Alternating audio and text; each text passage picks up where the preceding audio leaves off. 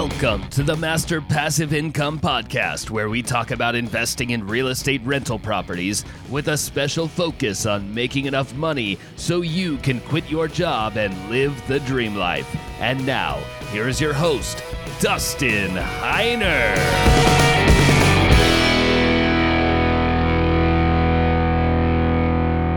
It is time for the Master Passive Income Show. My name is Dustin Heiner, and I'm here to help you learn how to quit that JOB, that just over broke job, so you never, ever have to work a job again. Now, there's so much to go through in this show because I have interviewed a fantastic investor. She is a fantastic investor out of Indianapolis, and she shares so many great insights. So I don't want to take too much time in the intro, but I do want you to text the word rental to 33777.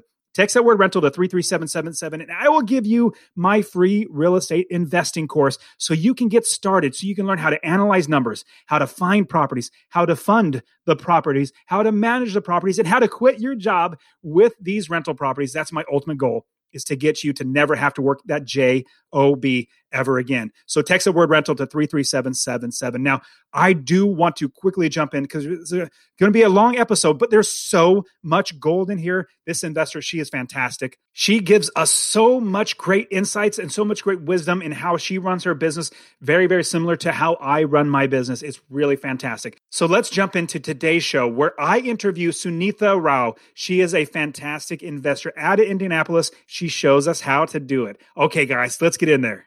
I have somebody who's fantastic at rental properties, as well as Airbnb, as well as just being a fantastic person as well.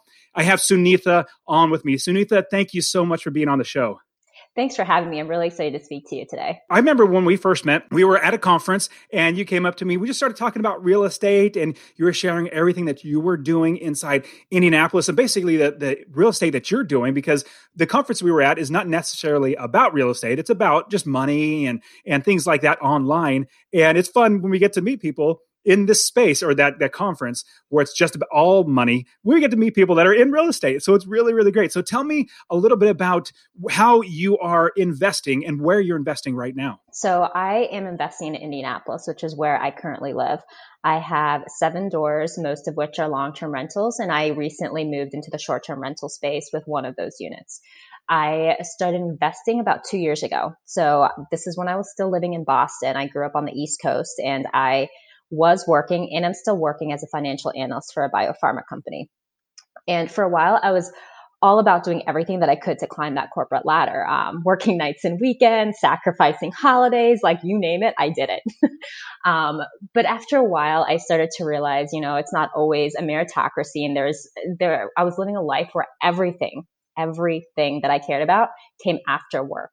And while that has given me dividends by adopting that attitude, I also realized it was very constricting. I was faced with these constraints, the 2 biggest constraints in our lives, which are time and money. Like we make the vast majority of our decisions based on the constraints we have on our time and what we can afford, right? And my company had like this stranglehold on both of those. And that's when I realized, hey, I need to do something different to build a better life. I eventually started looking into different aspects of personal finance and found real estate and just absolutely became enamored with so many aspects of it that I spent 2 years studying. I was in grad school, so I didn't have any money. Spent 2 years studying until I could save up a little bit of money.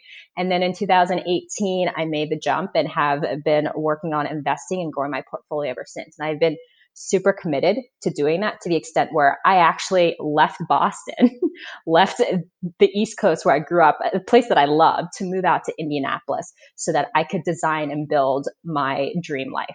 Wow, that's awesome. You actually moved so that you could continue and build that business, build that real estate investing. And I love how you're gung-ho. I mean, in 2 years, getting 7 properties, not a lot of people can actually say that. Was that a lot of sacrifice? Was that really, really hard? Tell us a little bit about, not necessarily the entire journey, but tell us about the process of getting 7 doors in 2 years. That seems like a lot of work for most people. It definitely was a lot of work, but what I love about real estate is that you can front load that work, right? So it's a lot. The first property was a lot of work in the first 2 or 3 months. Since then, it's been very little. And that goes for each ensuing property. So in terms of getting a lot of what, one of the big constraints in real estate investing is finances. So also educating yourself so that you can figure out how to get more properties, because saving strictly based on a W-2 income, that can take a little bit of time. So like learning about seller financing, learning about how to work with other investors, learning about what their needs are, trying to figure out a way to, there's always another way to skin the cat, right? You just have to learn about the different mechanisms in whatever field you choose and use those levers and pull them with the risk tolerance that works for you. Yeah, no, I personally love using my own money and using, actually more so, I love using other people's money to buy real estate. And the reason why I love using my money is because it's so much quicker and easier and faster. And that's when you have money. But not everybody starts with money. I started with $17,000. That was when I first got married back in 2005, 2006. Don't tell my wife I forgot which year we got married. I won't say a word. 2005. Yeah. But so I didn't save any money. I was never really taught to save. I was told not to get into debt, which was great, but I wasn't told to save or taught to save. My wife saved, I think she had maybe about $15,000 that she saved up. Then we got married. And within 6 months, I said, you know what? I really want to spend every bit of your money that we just got married and buy a rental property. So we're really blessed now. Praise the Lord. We bought that first one and kept just rolling it over and getting the next one after that. But utilizing other people's money is really, really good. But then also, like you said, you made a big not necessarily a huge sacrifice in the sense that you moved, but you did something drastic that not many people would do, moving from someplace that you know and love and grew up to someplace like Indianapolis. So tell me about that idea that it's really good for you and your business to actually move there. What made that decision easier for you to do? The thought of the life that I wanted to live. So my goal is not to climb that corporate ladder for the next 40 years. I want to do well, but then be able to transition out and spend time on things that create the most value in my life, whether that's spending time with my loved ones or traveling. I really am passionate about helping people. I would really love to be in the nonprofit world, and staying where I was would not get me to that end goal very quickly. So it's all about what does your life look like when you haven't been successfully unemployed, and how do you get there more quickly? And just, you have to make those sacrifices sometimes, like if I was to stay in Boston, that life would have continued, and I would never have gotten to the point, or not for a very long time, gotten to the point where I could truly be successful on my own terms. So it really took time and understanding what that looked like for me in order to build that life. And once I understood what that would take, then it's much easier to make those sacrifices, because you have that vision in mind, and it's much easier to keep working for it when you know what that end goal is and you know how to get there. And so you started with the idea that I want to build my life or my lifestyle or everything around what I want, as opposed to just working that, and I love to call the term your JOB, that just over broke job. Yeah, you're just over broke. Your boss is paying you just enough to keep you working, but not too much that takes money out of their pocket. And so you're just enough. And I got tired of living that way. And as I bought my first property, I started realizing, oh my goodness, because my business model is I make $250 or more on every single property, or I don't buy it, or I, negotiate, get the price down, all that sort of stuff. I need to make $250 per property on every single one of my property. And when I first bought that first property, I think I made $350 was my first check that I got in passive income. So good.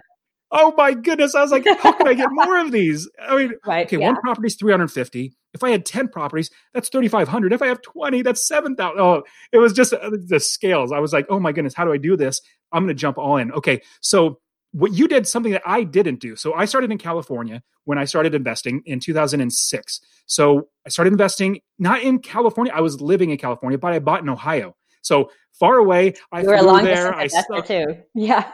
Yes, absolutely. After flying there, viewing everything, talking to people, I didn't do everything wrong, but I didn't do everything right. Like I've so fine-tuned my business model now and how I like a step-by-step system that I have. But from that, I was able to buy my first property far, far away. And then I kept buying them far, far away. I didn't actually move to where my properties are. Now, is that something we would necessarily need to do, is to live where we are investing? I don't believe so. No. So I was on a race, like to get to that end goal line, right? So you absolutely don't need to. I mean, I think when people ask me about my favorite investment or my best investment, it's probably the very first purchase I made. I made sight unseen, just with a video walkthrough, being completely new from 1,000 miles away. So it's 100% doable. And all 5 doors that I bought that first year when I was still in Boston have all performed so well. Like, I cannot complain. People stay there. People take care of the units. It's just been easy, honestly. So it's absolutely not necessary to move to your location. I have found advantages from being at my location now, but it's definitely not a necessity, especially if you can stay where you are and and you're able to make a higher income and dump that into a lower cost location. I would definitely advocate for staying there. You have to look at the holistic picture, and it's also quality of life, right? Because you were married, you had a family. It's a little bit harder to pick up and move. Whereas I'm just like the solo gypsy running around. So it was very easy for me to like pack up my car and be like, later, fam. I'll see you. I love it. So it's definitely not a necessity, but I would think about what the locals have over you that is advantageous and how you can go about remedying that. So like when I was away, I would make sure to make very, very good relationships with whoever came onto my property, the contractors, et cetera, and then try my best to network to find them other business once they did a good job, because like your reputation can take you really far. So I work so hard. And you know what? I actually still do with my property manager. I think I probably recommended her to you as well. I work so hard to get her business, even now that I'm here, because you need to be able to figure out how to add value to others. And that is, in the end, somehow it comes back to you. And even if you don't see the direct connection, you're doing good for others. And there's nothing better than that. I wholeheartedly agree with that. And I found a while ago that the more people that I help, the better, not just financially I do, which I do better financially, the more people that I help, but just internally, I just feel better when I'm building somebody up. And that's why, like Successfully Unemployed, I love that podcast. I love everything about it. It's like a passion project of mine, because not everybody wants necessarily real estate, which is weird to me or us. It's really weird, but there are plenty of ways to do it. And so the more people that I help, the more my business gets better, not just monetarily, but I feel better. I learn so many more things. I change the way I do things because I'm not the end all be all of everything. And so I try to learn from every single person. Okay. So it sounds like to me, I'm a little bit of switch of gear. It sounds like you have a good not grasp, that's not the right way to say it. It sounds like you can tolerate risk pretty well, like up and leave and buy 7 properties. It depends. It depends, because my background, my parents are Indian. So like we are very fiscally conservative. Like my mother doesn't know what I'm doing. I think she might have a heart attack if she knew I was buying just house after house. Goodness, so there's definitely some kinds of risk, and learning how to mitigate where you fall back in terms of what you need to take on that risk is also like very important. So it's taken me 2 years to get to the point where I would feel comfortable taking on an investor, investing someone else's money, because I could never sit across the table from someone if I wasn't able to return their capital or wasn't able to give them their returns. Like I know what it's like to struggle monetarily, and there's no way I could put anyone in that position. So I know others who've definitely grown faster because they've been able to like syndicate, draw funds, do whatever they need to do to raise the cash and dump it in somewhere. That's not like a risk I can take. But as long as I learned how to mitigate that, and as long as you know how to do that, it'll be okay in the long run. So yeah, no, I agree. And there's 2 thoughts. One is I want to talk to you about mitigating that risk, which we'll get into in just a second. But the other thought was that as you're buying that first property, which is one of my more favorite properties, is the one that I bought, very, very first one. That's right. I love that first one. Yeah, it is. It's like the very first one. It's a success. It's like, it's a huge win. Then literally like by the 28th one, I was like, hey, I just bought another property. I don't even remember the address. Like it's going. Yeah. But yeah, as you're building that business and you're trying to mitigate, I love that idea that we're trying to mitigate the risk of investing. Now, let's say I wanted to invest in Indianapolis and I say, you know what? I really don't want to fly there, but I will if I have to. How do we mitigate risk if we're going to say invest in Indianapolis if we live somewhere completely different? Well, I think first you have to determine what that risk is for yourself. So some people think risk is not getting like as high a cash return. Some people think of risk as like not having appreciation. Like it depends on what kind of life you're trying to build. For me, risk involved not having stable cash flows, even if I was getting higher cash flows. My end goal was to build a life where I could leave my job and easily support my family and not worry about, hey, I have 16 evictions this month. I can't pay my bills, So a lot of people will go and buy maybe like lower class assets because those do have higher projected cash returns. But I knew that was not the life that I wanted to build in 10 years. I'm not thinking about right now. I have a job right now. I'm employed right now. I want to be successfully unemployed. Branding. I'm going to keep plugging that as much as I can. I love it. I love it. Because it's so true, right? So in order to do that, I bought places that would cash flow, but were also in higher class areas. And I'm not going to lie, that was a hard thing to kind of swallow when I knew that my other friends were getting like $400 a side on like a $50,000 duplex. And I'm like maybe getting like 150 or so for like both my sides on like the first property, but I was like, this is the path that I need to take. This fits the risk exposure and this will allow me to live that life.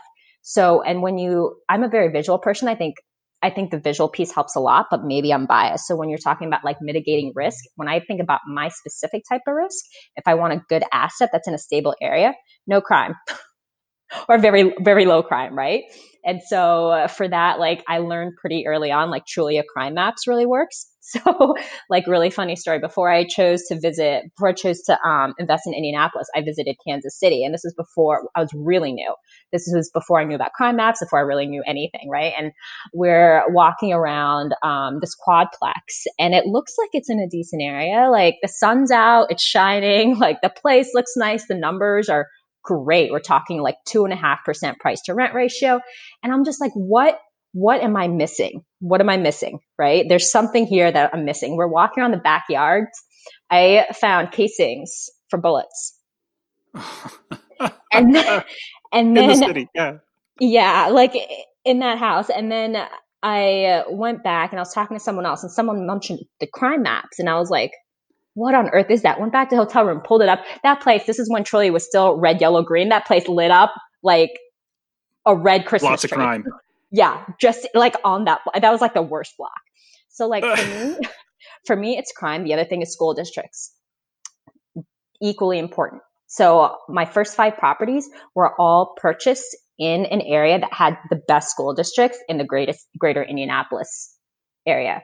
I'm getting more stable tenants. People don't leave. Places get filled up really early. August, I love renting to families. They're fantastic. Yes, they are. And so like another anecdotal story is I bought these to rent to families, right? Last year I had a property that went off market, needed to be fixed up, came back on market a week before school started. And I'm just like, everybody is set. They've already moved yet. Yeah. I'm not going to get a renter in. I got a renter in at market price in 2 days. Wow.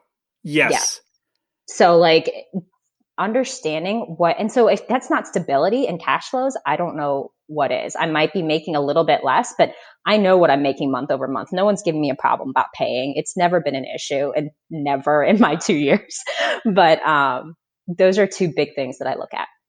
That's great. I love those. And I definitely that Trulia Crime Map is very, very smart. So what I like to do, and when I mentioned when you said the shell casing, and when I said in the city, is because in the city, anywhere in any city, you cannot fire firearms. Like if you're in the rural areas, if you have I didn't know that. Yeah, outside you absolutely if it's county, usually in most states, the county you can shoot firearms, not like just go gung ho, but it's not absolutely like against city ordinances. But if you're in the city, almost like literally 100% of the cities in America, you cannot shoot firearms or any, like even a high powered pellet gun. That could even be considered bad. Bow and arrow, like you can't shoot anything that's lethal. And so, Okay. yeah, when I said, I was like, yeah.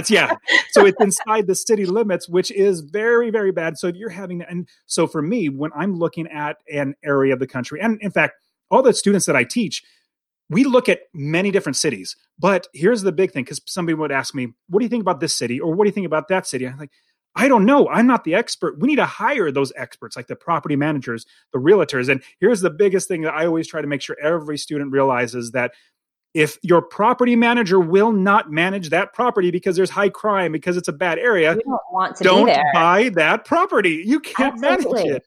Absolutely. Yeah. And so you're right on with that. I love, and also with schools, the school district is something that's also, because like I said, I love renting to families that parents have solid jobs. They go to a solid school that they really, I'd say they love it, but they're locked in that school. It takes a lot for them to up and move. Their job's right there. Their work, the school's right there. So I love stable tenants. Now, one thing that you mentioned about possibly getting, not you, but like you mentioned the thought of like getting, we're talking about leverage and almost getting over leverage, or utilizing how some people, and you and I are not like that, where we would just grow to like 100, 200 or 300 units because we're just syndicating, borrowing money and just really getting really highly leveraged.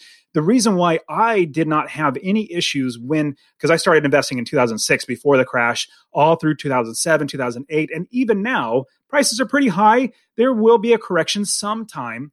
The reason why I was totally fine throughout, because I invest for cash flow, number one, but number two, I don't go gung-ho, like hog wild on getting over leverage. And I was talking to another gentleman, he's an investor.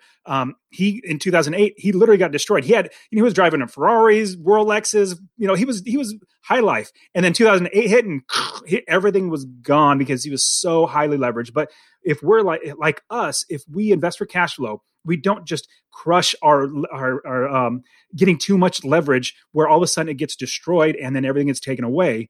We're smarter because you and I and people like us, we think long-term. We're thinking, what is this for our future? Not right now, which right now is great getting extra money from one property, two properties, but it's the long haul over 10 years, let's say 5 to 10 years. In between there, you should have enough properties to be like, man, this is doing great. I could possibly quit my job. Now, I want to ask you about getting to 7 properties in 1 year. Tell us how you. I wish it was 1 year. 2 years. Okay. How did you do that? And getting 7, and these are like probably B-class properties, and those are higher priced properties. How did you get to that many? Did you get investors? Did you save up a lot of money? Did you refinance? So each one actually had a slightly different tactic, which has been really great for my growth, but it was really stressful trying to figure it out.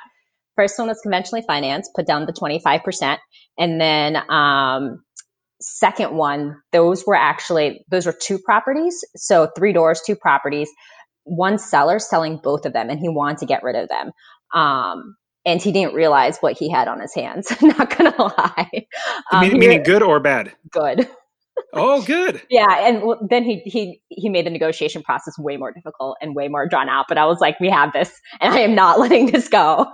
So that bundle, I conventionally financed 25%. And then the money he got from the bank for the purchase of that acted as like the down payment for the second, because I was very upfront. And I was like, I will execute, I will close, I will do what we need to do. I will follow whatever agreement we agree upon. But I do not have the money for the second one. And I don't even have money for cash for the first one. But I want to keep investing, and I'm hoping we can build a relationship through the years and keep giving each other business and helping each other make money. So if maybe we can work together on this, I think this will help us both in the long run. Right. So it worked. So he seller financed the second property. So I essentially got into that one for no money, and I refinanced him out. Yes, it was amazing. So got into, at that point, that was the 5 doors, got into that, and then refinanced him 6 months later. Then I'd spend all my money. So it's been a little bit slower.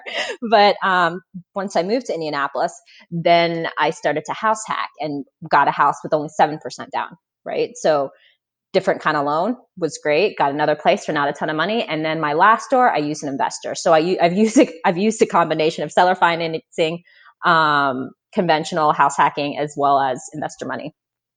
That's I love real estate, and I love coaching people because most people think, okay, the way to buy or to start investing, the way to buy rental properties, I get a mortgage broker and I get a realtor and I put them together and I have a property. That's just one of hundreds of ways to get funding, find properties, run the properties. Like there's just so many ways to do it. And you just touched on a few of them that are great. And like I said, I love seller financing. It's just so amazing. So good for you. Now, from there, I want to talk to you about if I wanted to invest in Indianapolis. Now, there are better areas than others. There are bad areas. We don't need to get into that because if somebody were to invest, they have to do their own homework to really figure out which ones are good and which ones are bad. But what would you say would be the first or second step? Like we know Indianapolis, we want to start investing there. What's our next step that we got to do? You have to do your research. And I think it helps a lot to have a visual depiction of what you're looking at. So what I did was I got a map of Indianapolis and I put it in like an Excel document and like had that on, I had like 2 screens at work. So I had that at one screen and then would do my research on another. And so like, I would look at things like where are the school districts? Where are the Whole Foods? Where are the Trader Joe's? Where's all of that happening and put like little pins, right? And see if like a pattern would emerge. And then I do the same thing for the bad areas, put like other different kinds of pins, see if I could figure out a cluster and start looking at it that way. And then once I saw that, like I'd be like, okay, this is what this tells me. So in Indianapolis, it's called the Circle City. There's a highway that goes around the center. And so all the good school districts that are non-Indianapolis public schools are all like outside the circle, outside the loop is what they call them, so I could go into it and then corroborate that with like my property manager, because you can go on Bigger Pockets, people will say things, but you always have to verify everything because everyone is speaking from a different personal bias. So you like never want to take what someone says like at full value. It doesn't mean they don't know what they're doing. It just means that they have their own tolerances that is coloring their vision, and that might not be your path, right? So that is pausing that thought. So I want you to keep going, but I want to definitely reiterate what you just said. There are many different ways that people invest in real estate, and I would suggest you go with what is the best for your risk tolerance, where you are financially, what your goals are. And what I did was about 2 or 3 years ago, I was like, I want to help more people. So I went on to Bigger Pockets and I was trying to, get in the forums and help people out. They're asking questions like, well, this is what helped me out. And I'll get one person say, hey, that's a great idea. Thanks for sharing. But then like 2 or 3 other people say, that guy has no clue what he's doing. He is absolutely wrong. Don't listen to him. Listen to me. I'm like, what in the world? Like, this is my business model. This is what worked for me. Like, where are you? Exactly. And so there's just so many voices that are going into you. You just need to figure out what's best for you. Yeah. And what is successfully unemployed for you, right? So exactly. For some people, that's buying 300 units in a D-class area and just putting all their money there. And then they're so diversified. It doesn't matter if they have 27 evictions in 1 month. That doesn't work for everybody, Mm-hmm. So you have to figure out what it looks like for you and whether that fits. I agree. Okay. So from there, and I love the idea. We're figuring out what we're doing. Now, what's the next? Is it next finding the property, or do we got to figure out who's going to actually be running the business? What do we do next? Yeah, you find your people. Your people will make or break your team, your entire investment career. There have been property managers and other people in Indy who have engaged in fraudulent activities and completely taken thousands and thousands and thousands of dollars from the investors, so it doesn't matter. You can do all your research. You can make all your maps. You can do all your colors. You can like read until like your eyes fall out. But if you're working with someone who is not trustworthy, you can lose all of it. So verify, network, listen, like our gut instincts know a lot more than we give them credit for. They sure do. I agree. And I think having people who will tell you no and who will be honest with that, it takes time to figure out if they're being honest. You kind of have to test them a little bit. They are worth their weight in gold. That's why I love my property manager from the beginning. She might not always say no, but she'll be like, okay, I think this needs a higher return. What does that mean, Sunita? That means there's probably higher risk. So you need more money to be compensated for that. Therefore, it's probably not a better area. Therefore, it might not fit my model. Okay, moving on. And then also being very clear with them sometimes. So like with my agent, I kind of had to train him, so I have this map, right? And so in these areas are safer. my projected cash flow is going to be lower. So here's what my price to rent ratio will be, just as like a quick test. If I'm going down into the center, this is what it needs to be. And these are the specs it needs to be at in order for it to in order for me to make it work. So it's learning that, getting the evidence from the people around you, getting honest people, and then training them to further tease out exactly what you are looking for and exactly what you need to set up that life.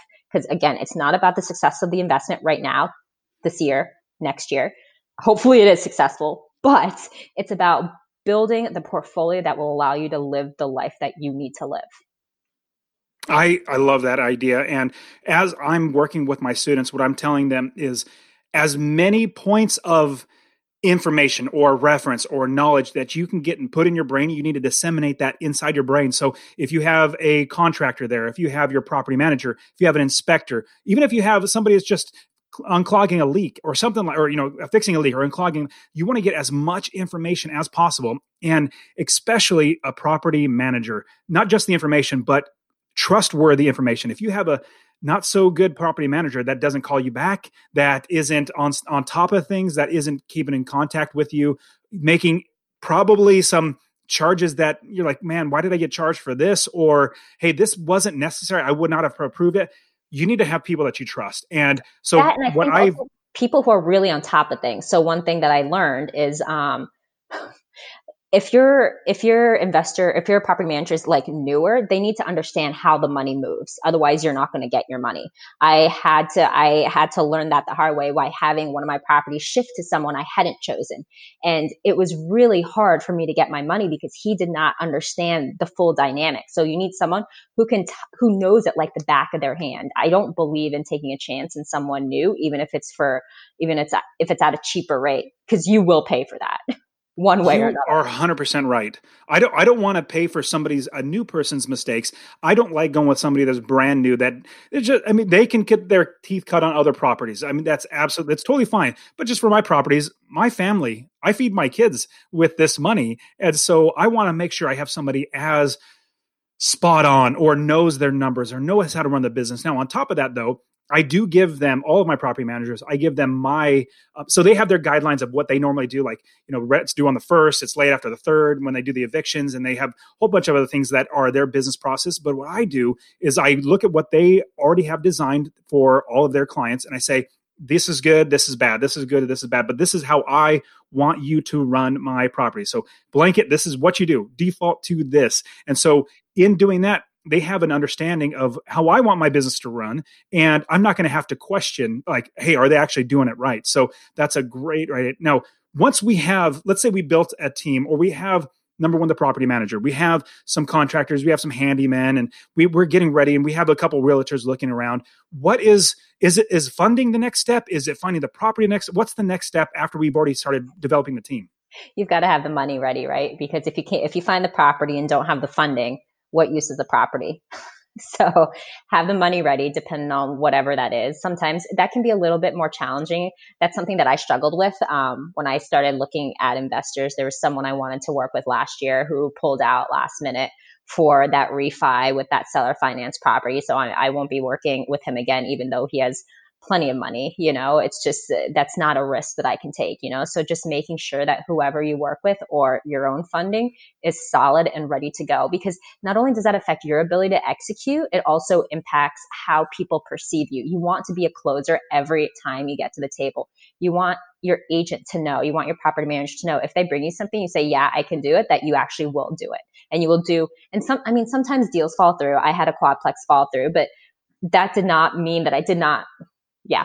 Anyway, let me phrase that easier. I called every bank in that town trying to find someone who would finance it. And I could not make it work. I was running headfirst into a brick wall, and they need to know that if you say you're going to do it, you're going to do everything in your power to make it happen, So there's no way that you can go get a property or get one under contract or try to get one under contract or have someone looking and not have the money. Can you imagine that conversation? Sorry, I don't have any money right now, after you've been looking for weeks. And people like us we're go-getters, we're going to do everything we can to get this deal to go through. But sometimes it just will. But I love your thought that We want to be seen as buyers, as investors, as we get the deal done. If we have a deal come to us, especially I don't know how, we haven't actually talked about this, but I personally love wholesalers. They're some of my favorite people to work with because they work so hard. And I wake up in the morning, I'm drinking my coffee, and I open up my email of all a list of properties that they worked hard to get. They're sending it to me. Here's the property. I'm like, well, shoot, I'm getting this like 10% or 15% below market value. I'm paying you like $2,000 or $3,000. Shoot, that's a good deal. Let's go ahead and jump on or something like that. Yeah. I love wholesalers and I love working with people. So if we're going to be finding properties, do you have any tips or any ideas other than like, MLS or Zillow, any other tips that we can do to find good properties? I think it depends on your market. So in Indianapolis, we have like a Facebook group for out-of-state investors that I'm still a part of, even though now I'm in state. And we do have like people who like local vendors and stuff. And that's actually how I found my last deal, was through this like Facebook group, and it's just trying to figure out who the people are who bring in the most volume. And unfortunately, sometimes you have to measure that with like how big their buyers list is, because I mean, some of the biggest guys, I can't really compete with on their buyers list, because they will have people come in from California who have like hundreds of thousands of dollars in cash, and they can afford to put like that $3,000 down, non-refundable deposit, buy it sight unseen. I'm still working around the clock for my finance job, supporting myself with my W-2 income. Like, I can't throw $3,000 at this property, $3,000 at that property, not execute, or buy one and then find like knob and tube wiring or some weird electrical stuff going on. Like, I can't afford those kinds of mistakes with the size of my portfolio right now. So maybe at some point I can, but if I work with the smaller guys, I can build that relationship with them and, work with them so that maybe I get a little more time to get financing. Maybe I can actually get that inspection, because they know that I'll execute time and again, and they don't have quite that list to pull from. So. Yeah. And what you said was something that is really interesting, because if somebody is a doctor or a lawyer, they usually have lots of taxable income. They want to park that somewhere. They're not investors like us, where we're passive income. We're investing for cash flow because that's what we feed our family on. They're like, shoot, I'm going to actually, even though I'm going to lose like $100 a month on this property in passive income, I'm going to be saving thousands of dollars a year in taxes. So shoot, I'll just park my money here. So it's hard. Like I completely understand. It's hard to compete. I'll raise you one. So like 2 years ago when I was in Boston, that's when like the Chinese investors were just buying everything in sight. That was why I knew I could invest in Boston. Everything was going for like tens, if not hundreds of thousands of dollars over asking, depending on the property size. It was huge. And a lot of these properties were older. They definitely had massive maintenance issues, but they were buying them sight unseen. And why? Because they had the currency risk, like that they were hedging against. It didn't matter if it lost actual cash. There were other reasons that they were investing, So the same thing goes in any other market. You have to understand why other people are investing and how you can compete with that.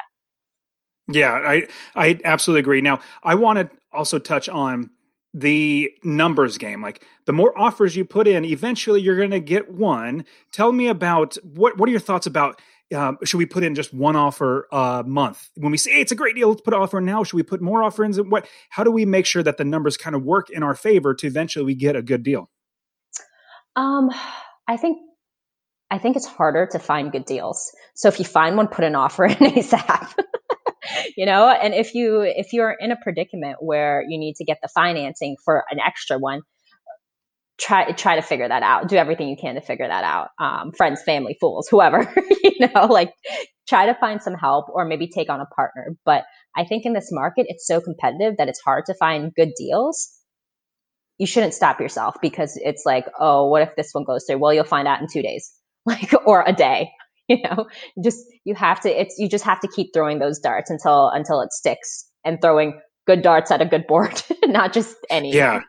Yeah, because you will not get 100% of the deals you do not put offers in. Like, you literally won't get it because you didn't put an offer in. So you just have to put an offer in. And on top of that, here's what I always try to tell all of my students is, you absolutely do not, or should not, or I will say, you're disowned as a student if you buy bad deals. We don't buy bad deals just because, we got one. No, we wait until we have a good deal. And one thing that, because you mentioned your second property was like an investor, and he had two different properties together, and we're bundling them together. Usually when students come to me, they'll say, hey, there's one investor who has like 6 properties. They're all bundled together. And I always tell them, analyze every single property. We don't buy 5 good properties for a lemon, a bad property, even if we're getting good deal. Exactly. We only buy good properties.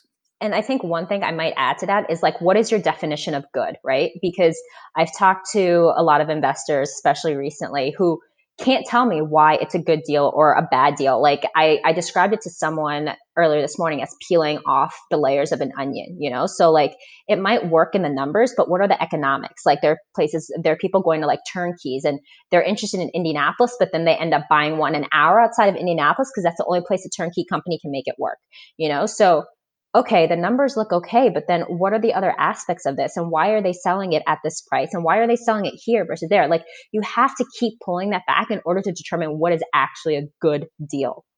There's so many aspects, and you have to do that work. Otherwise, it is not worth it. You will probably lose your money. Wholeheartedly agree. You're absolutely spot on. Now, how do we know? Because we have to know that criteria. Do we have to look at every single property and continue to be analyzing properties in the area so that when one comes on the market, hey, I know what a good deal looks like. I could jump on this one. Or should we just like pull up every other month and say, let me look for a property there now? Like, what are your thoughts about constantly looking versus randomly looking? I think you're leading me with your questions a little bit. Are you trying to make a point?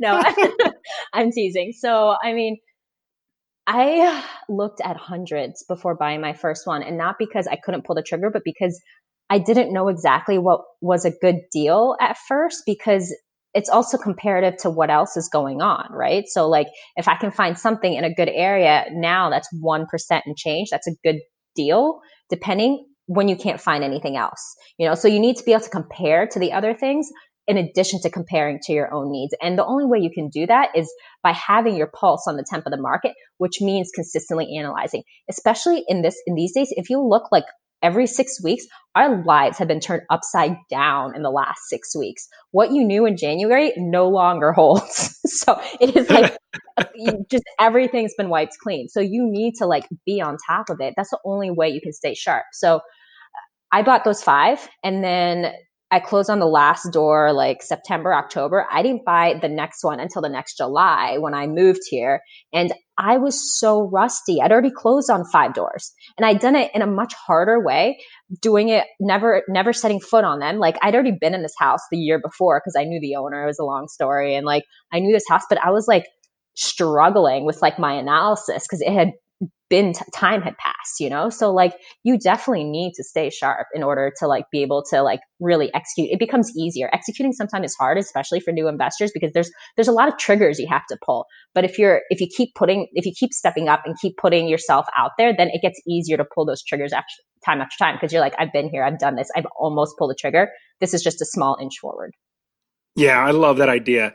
I want to switch a little bit of gears to, we've been talking a lot about long-term rentals. Mm-hmm. Now, I am not an Airbnb expert at all. And especially right now, if you think about what's going on right now where people don't travel, they're locked in their houses. And I see there are some people that do the rental arbitrage where basically they're leasing somebody else's house, putting furniture in it, and then having an Airbnb, and they're turning over Airbnb people. But they're literally having it closed down. They're stuck for the leases. They have all the furniture, but nobody's traveling. They have all those expenses. Now, that's a whole different model, which we're not talking about. You own these houses, so we're still investors. It's just short-term versus long-term. So we're not talking about rental arbitrage. But tell me a little bit about, just teach me, what are your thoughts about short-term versus long-term rental properties? So I converted my smallest unit in that first property that I bought into a short-term rental last October. And I think first things first with short-term rentals, I thought this back then, and now this just like supports my theory. Have more than one exit strategy. If it's just a short-term rental, don't do it. Like if you can only make it work as a short-term rental, I should say, don't do it. And I'm not a fan of the arbitrage. I'm a fan of building wealth, by paying down that mortgage. We're long-term people. Yes, absolutely. Exactly. And so like have both of those make sure you're building for the long term. You have an exit strategy. And then also the way I looked at it is like, what kind of bar did I have in order for this to be successful? So like it was a small unit, 1 bedroom, 1 bathroom, split level carriage house, maybe like 400 square feet. If we look at the mechanics of that tenant, it's hard to make that profitable. It wasn't downtown. I'll be getting a more transient tenant. So like the families that we love to move in, that's because they don't leave because it is so hard to pack up all your kids and all of their stuff and go to another place, to another rental, right? Whereas if you have like one person who's like a professional with a couch and like a TV and they get bored and they're like, oh, I want to go somewhere more exciting, do something new. I want to move from Boston to Indianapolis. Let me just go ahead and do that. Okay. Point taken. Do not rent to myself. Got it. And then when that happens, if you have a property manager, then you have to pay a new leasing fee every year. You have vacancy and turnover costs. What are the biggest cost killers in our business? Vacancy and turnover. This is set up to maybe make a little money, not a ton. This is not going to make me rich, right? This small unit that I have. And then also every decision that I made in these last 2 years in terms of what I bought was through the lens of, we are going to have a correction. How do I mitigate against that risk, right?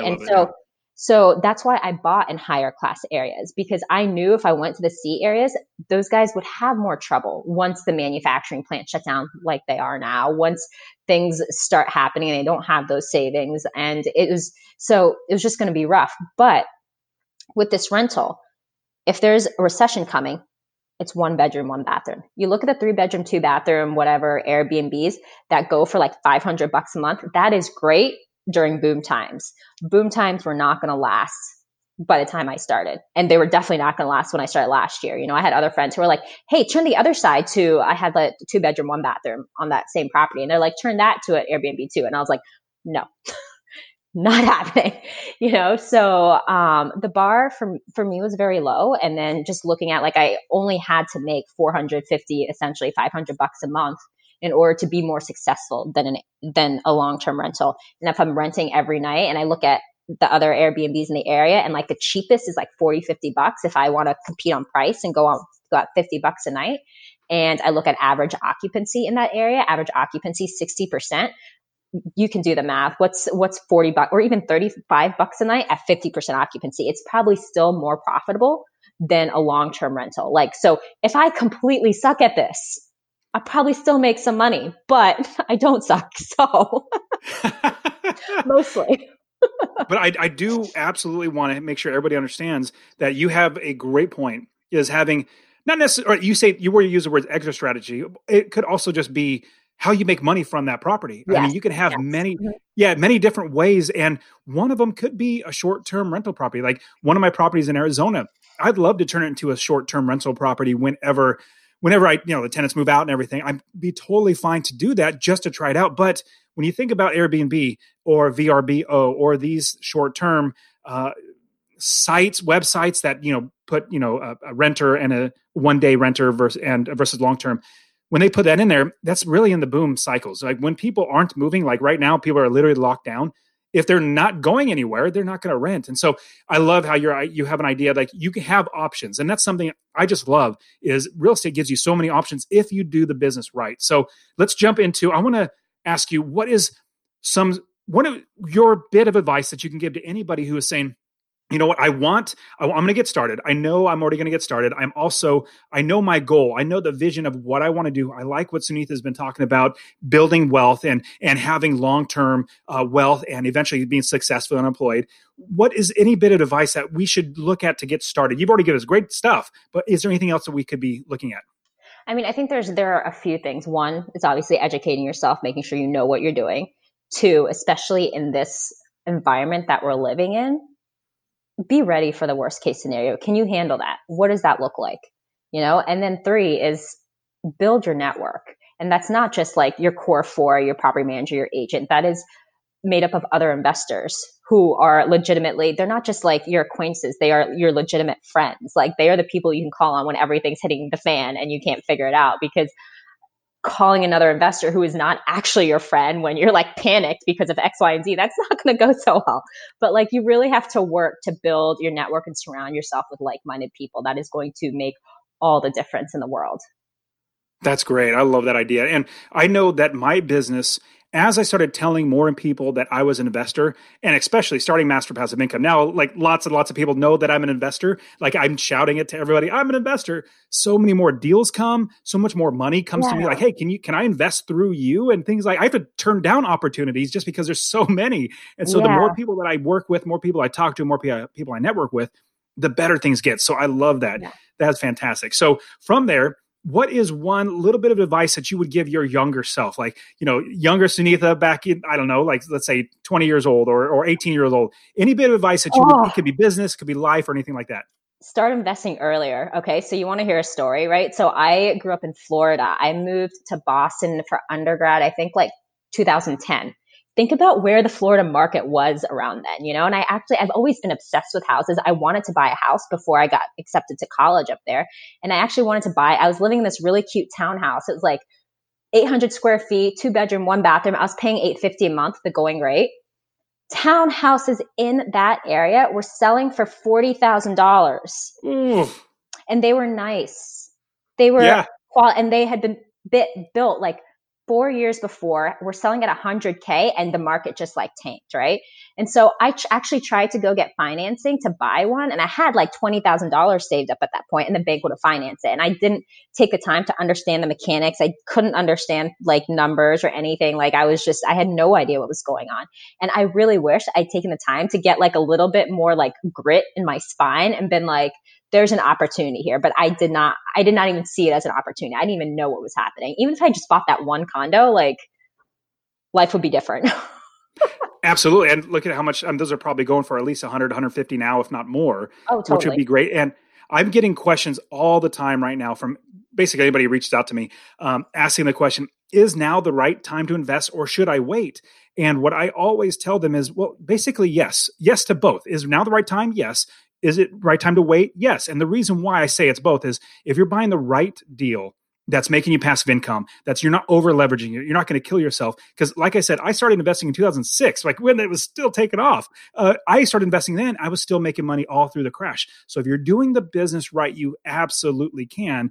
And if you're going to invest in something like a $500,000 house, that's probably not the best idea. Because imagine if there was a crash, not saying there will, but if there was a crash where it cuts in half. So a $500,000 house is now $250,000, but a $100,000 house is now $50,000. So instead of losing $250,000, you're losing 50, or you know what I mean? So there's different ways to invest and there's different ideas. But a big thing that you said was you educated yourself, you wish you would got more education, and now you have education. Whereas back then it was really a lot more difficult. And another reason why I tell people right now is the best time to start investing is you need to start educating yourself now, because if and when there is a crash, because you're thinking there is one, you don't want to educate yourself in the bottom of the crash when you're starting to learn and you're going to miss the entire run up. You want to educate yourself now so that when it does correct, when it does come down, you're like, those are great deals. It's half off. Let me buy them right now. I've already have the network. I already have the money fund. I already have the business set up. I already have everything ready. Now I could jump into it. What do you think? That's exactly. I was waiting for a pause so that I could say exactly that. So like people have been telling me since I started, hey, wait, there's going to be a crash. Okay, great. If I waited, I would probably have X amount of dollars to spend, but I'd be doing everything as a brand new investor, and I wouldn't have the reputation or the networks that I've worked to build today. So like now I have the lenders, now I have the investors, I have friends who have the rehab team. I know the wholesalers. I've worked with all of them. They know I'll execute. So when I'm in a position where I can find deals, I might not have the cash, but I can find people who have the cash now. Absolutely. Because I have the experience. And now I know how to make it successful, because like the first one or two you do, you're kind of like operating on theory, and you're like, oh my God, I think this is okay. You don't want to be saying, oh, I think this is okay, and what could arguably be the best investment period in like our lifetime. Like we don't know what's going to turn out, but I don't think things are going to be good with the way the markets are looking in terms of like lending, et cetera. You don't know, but you want to be prepared. You don't want to sit back in, what year are we? 2020. You don't want to sit back in 2026 I always have You're not nearly as old as I am. I can't believe you're thinking what year is I do stuff like that all the time. The simple things I forget. But you don't want to be looking back at 2026 going, my life is not that different. And now we're out of the recession or the correction, whatever we had, and I won't have another opportunity for another 7 to 10 years. You don't want that to be you. So no. And if you find the numbers, make it work. Your apps, I love everything that you're saying. I completely wholeheartedly agree. I am so excited for when the prices get dropped in half, or I don't want to say recession because it's going to hurt lots and lots of people. So many people, yeah. But people that are hugely over leveraged, the people that don't do the business like I'm doing, and they might lose their shirt, and I'll be there and say, yeah, I'll take that property half off. Yeah, please. So I have plenty of cash waiting. Plus I have the knowledge. Plus I have the experience and the network, just like everything you said, that I'm excited for when there is something that is going to change. And everybody who has, like you, like me, who already have experience, we've already learned the way we like to do the business, our business model, we can jump on those things. So, man, that's great. Okay, so Sunitha, last thing is, what is one nonfiction book that you would say is a really, really good book that we should look at and read?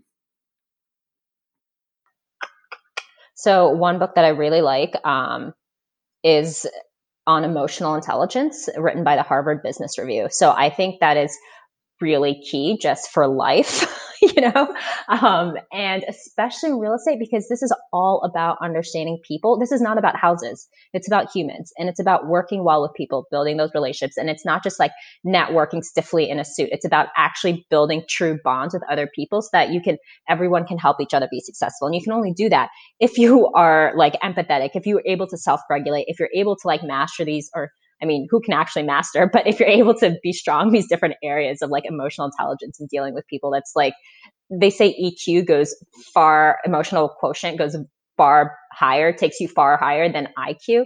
And I'm a firm believer in that, especially you don't need to be a genius to run the numbers. You need to be smart enough, but the people who know people and can make like the deals happen with the other people, I think those are the ones who will truly get ahead.